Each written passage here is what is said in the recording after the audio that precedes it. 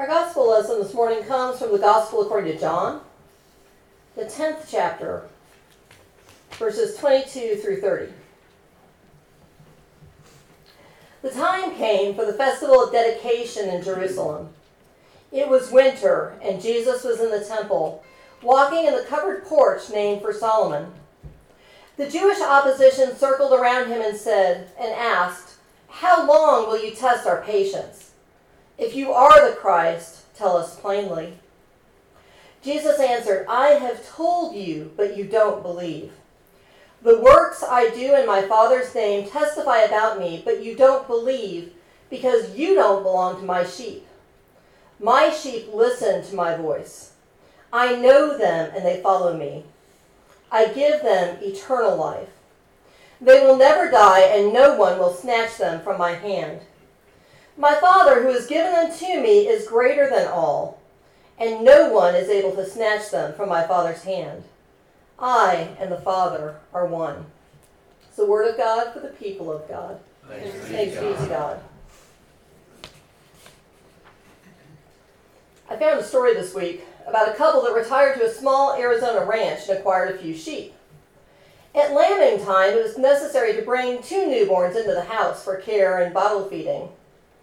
As the lambs grew, they began to follow the rancher's wife around the farm. She was telling a friend about this strange development. "What did you name them?" the friend asked her. "Goodness and Mercy," she replied with a sigh. She was referring, of course, to a line in everyone's favorite psalm. "Surely goodness and mercy shall follow me all the days of my life, and I will dwell in the house of the Lord forever." The lessons for today deal with sheep or shepherds.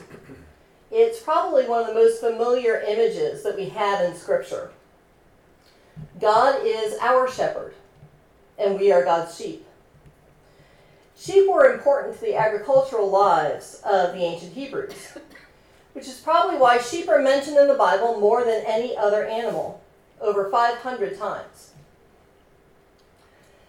We are referred to as Jesus' flock, and we still use the image of a shepherd as one of the main images of a pastor and their congregation, the shepherd and the flock.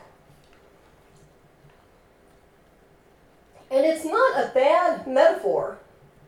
Now, growing up, I thought that was really a sweet thing that Jesus was saying when Jesus referred to us as his sheep.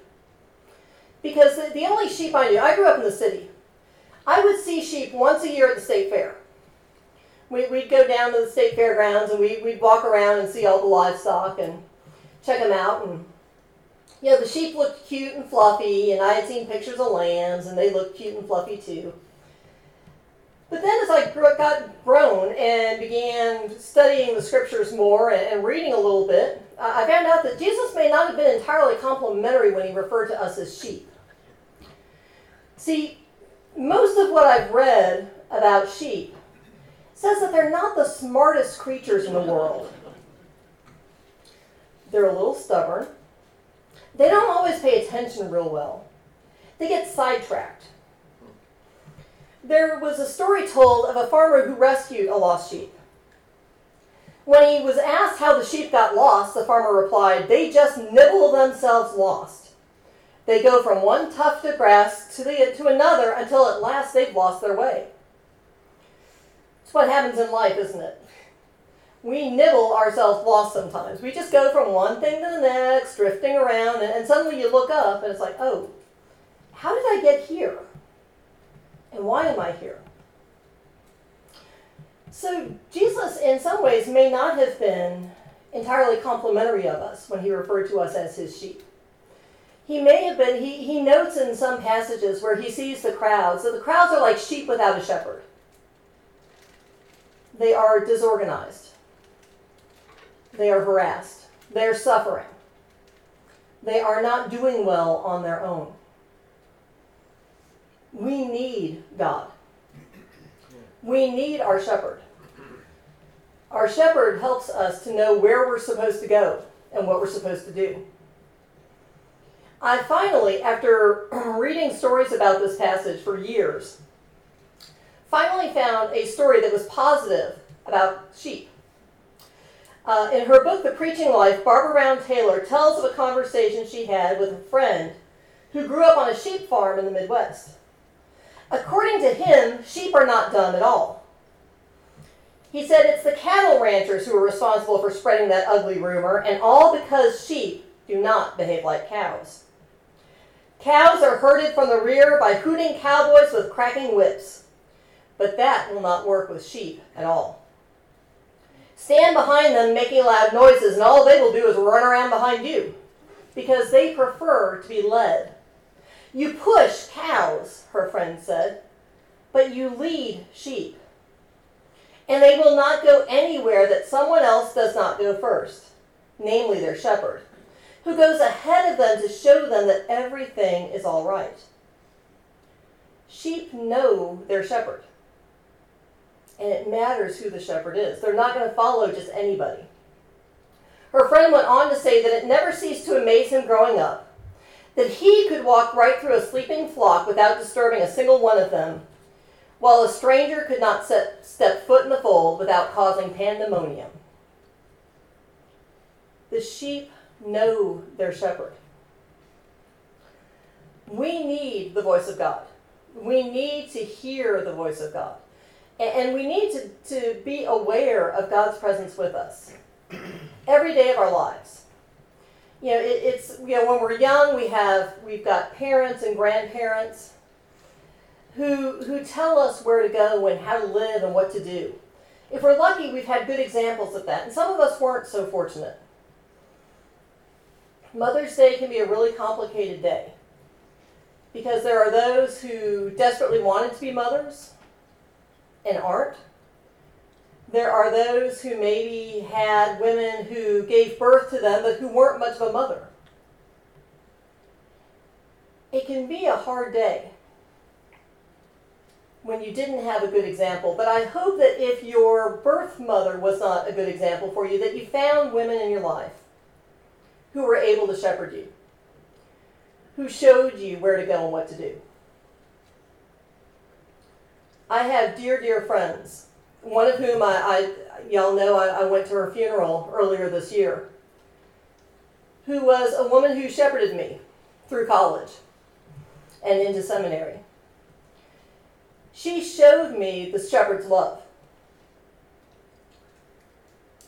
And she helped to guide me where to go and how to listen for God's voice. Because we can get, as sheep, we can get so busy nibbling the grass that we have no idea what the shepherd's saying to us. We're not paying attention. We're busy people after all. We've got things to go, things to do, places to go, people to see. Who has time to listen? But how do we thrive if we don't listen? How do we know where the good grass is? How do we know where the flowing streams are if we never take time to listen to the shepherd?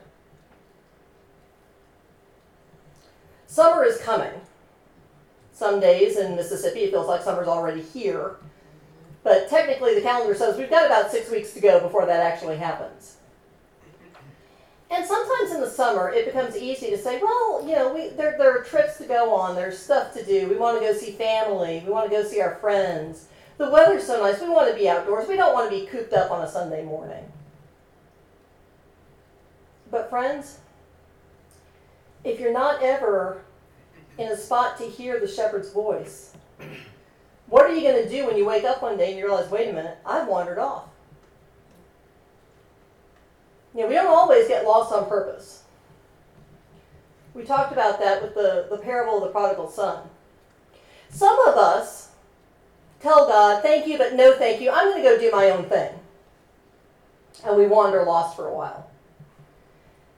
Others of us, like the sheep in the story that I told, nibble ourselves lost. We don't mean to get lost. We thought we stayed home, but we did our own thing. And we were kind of paying attention, but we kind of weren't. And we suddenly realized one day we don't really know where we are or what we've done. And we're not real sure that we've heard the voice of the shepherd in quite some time. we're every bit as lost as the one who got lost on purpose. We just didn't realize we were getting lost. We need to listen for the shepherd. So how do we listen for the shepherd? Well, part of listening to the shepherd is coming and being here on Sunday mornings. Being with other believers. Singing the old songs, hearing the old stories. And hopefully hearing something once in a while useful coming from the pulpit. But we also hear the shepherd's voice when we gather around the table. Communion is one of the most important things we do as Christians. John Wesley called it a means of grace. And by that, John Wesley meant means of grace were our places where we are most likely to encounter God.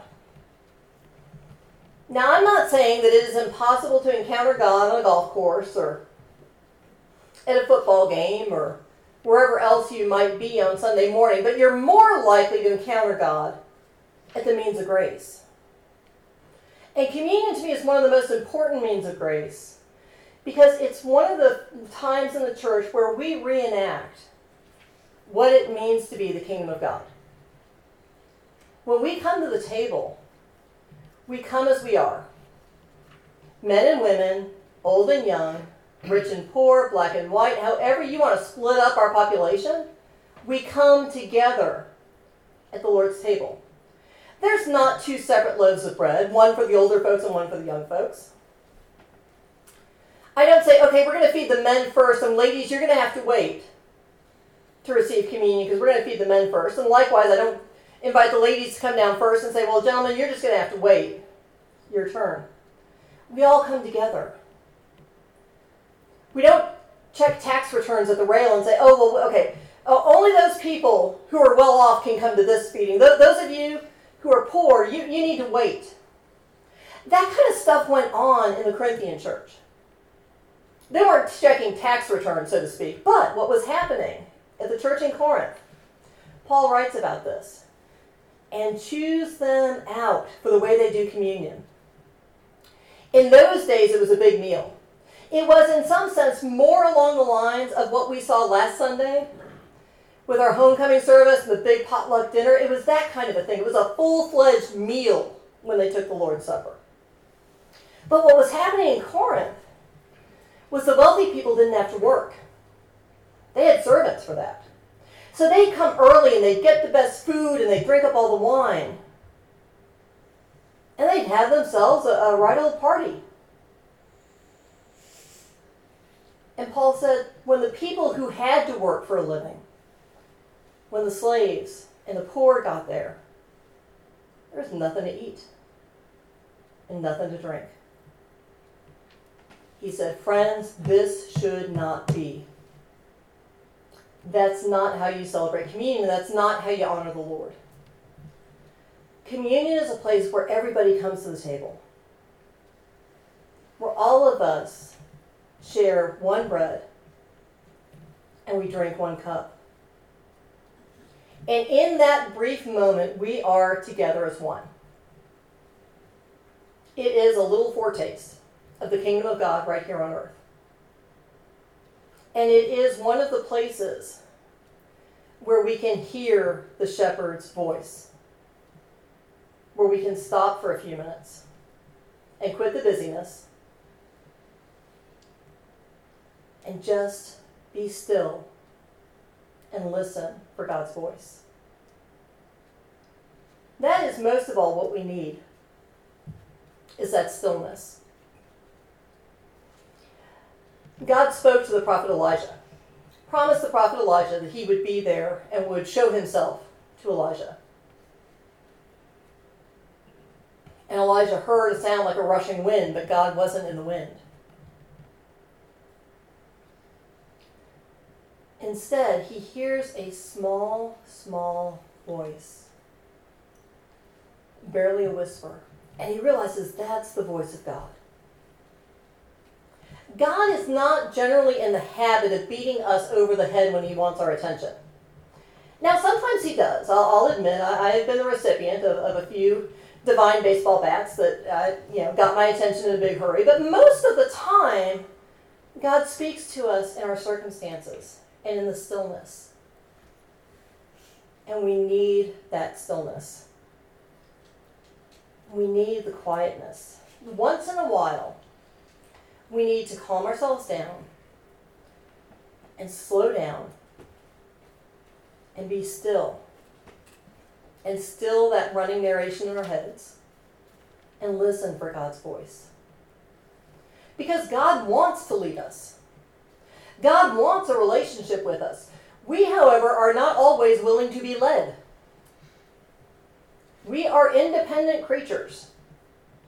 We have been brought up to do it ourselves and to do it our way. And when we do that, we miss out on what God wants for us. So I would encourage you this morning to look to your shepherd. If you haven't heard God's voice in a while, find yourself a place where you can get quiet, where you can get still. Maybe not physically still. For some people, it's easier if they're out walking in nature. But still your heart. Still that voice in your head that tells you all the things that you really ought to be doing instead of spending time with God. And listen for that voice. Listen for the voice of your shepherd. Because your shepherd loves you. Your shepherd wants to spend time with you. Your shepherd wants his sheep to follow where he leads. May we be good sheep and listen to the shepherd and follow his voice where he leads. Amen. Amen.